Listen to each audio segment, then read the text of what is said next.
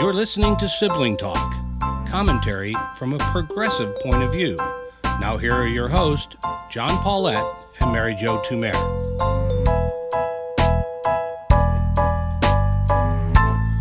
Hello, I'm John Paulette. And I'm Mary Jo Tumer. Mary, the president has floated, I don't know if it's announced, but floated anyway, that he may want to do his acceptance speech for the Republican nomination from the White House. A lot of words float into my mind. Inappropriate, unethical, bad choice. But he was asked about it, and he immediately came back and citing the Hatch Act, which prohibits government officials from using their position or their setting for political reasons. He pointed out right away, the Hatch Act doesn't apply to the president. So I'm in the clear. I can do what I want. I mean, doesn't that tell you everything you want to know about this guy? Whether or not it's ethical, appropriate, anything, it's okay. I'm not covered by that.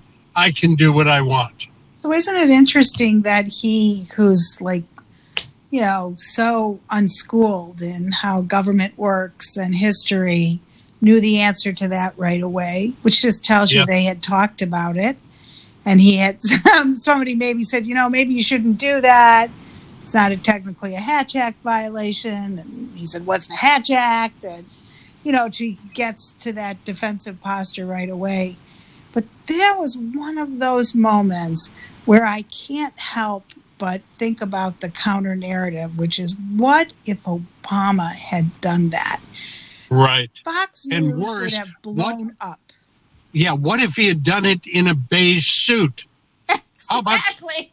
How about that? But I didn't remember that Obama had, I don't know if recorded, it was probably recorded some campaign ad or something for Hillary from the White House. Right. And I didn't remember that, although it made perfect sense that he did. And I heard this morning another president had done a similar thing, maybe Bush. I don't know. But it's interesting because one weird argument that Trump made sense to me, which is it's cheaper for the American people because you lived in D.C. For anybody who's not been there and seen a motorcade, it has to cost more per minute than most of us spend on a vehicle in our lives. Yeah, and it's okay, and maybe that argument makes sense. Frankly, I'm amazed that he doesn't want to go over to what used to be the post office, is now the Trump Hotel, which is only blocks away from him. We already know he could walk to the church across Lafayette Park, so he probably could have walked over to the hotel.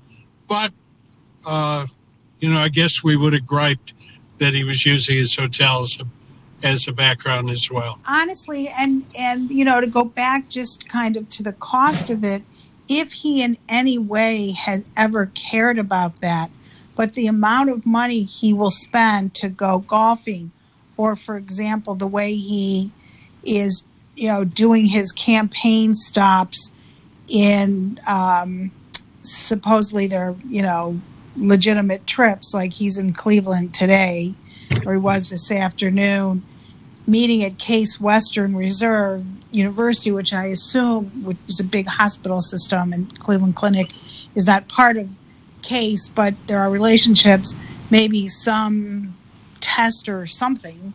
But really, he was here for a donor event, which, by the way, who could not meet with him today? The governor of Ohio tested positive. Mike DeWine could not do it. Wow. Exactly. So isn't that so interesting? One, because you have to believe that he's been pretty protected. I think he's been pretty much living down in his, he doesn't live in Columbus. He lives outside of, I don't know where it is, Dayton or something. But the other thing is he's been like the best Republican governor out there, fighting against the virus. And the fact that he got it is ironic at best. But it did make me think that the best way to find out if you have a virus is to schedule a meeting with Trump. That's what I'm planning on, because as you may remember, when I got sick some months ago, I was not able to get a test, even though I know anybody who wants a test can have one, because the press told me that. But I'm thinking now, as we come up to school and these things, I may use, if we can get them, our press passes and see if I can get access to the to Air Force One. And then I would be tested and I'd know right away. I bet if we're going to be reporting on the debate, first one of which is here in Cleveland, that we have to get tested before we go in there. I think we probably do. And listen, that brings up, we're kind of stringing some topics along. The first debate, as it's announced now, was originally supposed to be at University of Notre Dame. They decided not to have it. It was moved to Cleveland. But now the Trump campaign has announced they would like an additional debate before that. And it appears that what they want is a debate before the mail-in voting really begins. Now, as a political pundit, I say these kind of things. If you want more debates, you're losing. Do you think? Yes. And so, if you step back from all the partisanship, I see the logic in it. It's like doing the convention from the White House. I see the logic because votes will be cast before the first debate. But it's just always like crazy for Trump because he's out there trying to convince people not to mail in vote. So those two things don't go together. Yeah. But back to your point, there are some people that think that Biden shouldn't debate at all. I'm not one of them because I think it makes him look chicken. I think part of it's a perception issue, which is if he doesn't debate, it plays into that narrative, which is you're just hanging around in your basement and you don't feel the need to get out there and present yourself to the American people. Not that everyone doesn't know Joe Biden. And even I would think that, like, what are you afraid of? So that would be one reason that I think he needs to debate. The second thing is that the thing I love about debates is the contrast. And it is time for us to see those two men together on stage. The contrast will be so stark. So why wouldn't he do that? Okay, I'll tell you why I don't think he should. I think your view is going to prevail on this. I think he will debate. But debate, although it's not exactly what happens with presidential candidates, is, kind of a sport with rules, a lot of rules. I've debated, I coach debate, and among the rules, it seems to me, is you have to tell the truth. And so if we know that one of the guys in this debate has demonstrated that he's not going to tell the truth, he will say whatever he wants to say, then isn't that like saying, okay, we're going to have a boxing match and one guy gets to have a knife, the other guy's got to have boxing gloves on it. I just don't think Donald Trump is a man who can engage in reasonable, whether you call it debate or not, reasonable political discourse. Now, having said that, I would be disappointed without the debates, and I think much of the country would as well. And I'd hate to see the tradition of it go away. It has not always been held since Nixon and Kennedy, but I think it's been an important part for us. I hate to give that part of our civic life up, and then 4 years rolls around, and it's, Larry Hogan versus Kamala Harris, just making that up, but that could be very possible. Yeah. And for whatever reason, one or the other says, I don't have to debate. It's kind of like the tax returns. we don't want to shake those norms up too much just because of Trump. The other thing is that the way you've described how Trump has operated or would operate in debate is how he's operated these last 4 years. Some people have been better than others in holding him to account. I mean, I don't know why the networks couldn't fact check him in real time and run that as a cryon in the bottom of the screen. They could do that. And it depends, too. I mean, have they announced any of the questioners yet? Not to my knowledge, but if they would like to consult me, I want Chris Wallace and Jonathan Swan somewhere on those agree. And those the other, panels. there are certain reporters that just get under Trump's skin.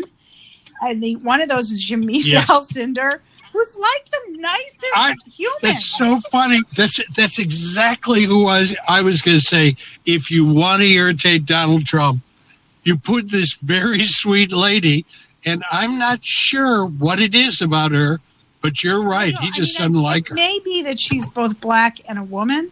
She's also very, her questions are always right to the point, but kind of like Jonathan Swan, she's not nasty in the way she asks them. But for some reason, she just bugs the crap out of him. Hey, by the way, did you hear that on Morning Joe, this is how they describe Jonathan Swan. He's the guy who gives you brownies, and in the morning you wake up at the bottom of an elevator shaft. And I thought that was so great. It's absolutely perfect. And I guess on debates, I'm thinking back, and these are not great comparisons. It always felt to me like Joe Biden did pretty well in the vice presidential debates. Now, one of that, not a real good comparison there in terms of who he's debating. But so he would have debated Paul Ryan, right? Or no, two. Paul Ryan and Sarah Palin. Sarah Palin, of course. So the Sarah Palin one is a little different. I will never forget Sarah saying at the debate, "So, can I call you Joe?" Oh, my Lord. So, Paul Ryan, that was fine. I mean, they're both kind of eggheady guys, and they can be. Joe has a much folksier style, but he's a smart guy. So, I was thinking more about Trump when he debated Hillary. And hands down, she crushed him. But he had the TV part of it absolutely nailed. The optics, the glowering, the kind of the way he stood over her. And I think that could happen again with Joe Biden. The funny thing is that I just don't think that dog hunts again. We've seen Trump and we've seen his act. And I just think people are really, really tired of it. And just to finish with this thought for the week, because this is what every single parent of school-age kids is talking about. His decision to go straight on, the kids have to go back to school, is going to be the undoing of his undoing. No, not the undoing of his undoing. It's going to be like the final nail in the coffin, maybe is the best way to say that. It's going to be what sends him to the bottom of the elevator shaft. Because he just can't let it go. And it is so tone deaf to where people are in this question. Well, listen, please give the best to your governor. I do hope he's better. I did not get the sense that he had symptoms or was feeling sick. And he's not a young guy. And I guess he has some respiratory issues. Yeah. So, but for taking the test to meet Trump, he would have been a spreader. And he's probably been a spreader. He would have. Yeah. Just incredible. All right. Do say something to him for me when you see him, okay? Sibling Talk is a JMP production. Theme song by David Paulette.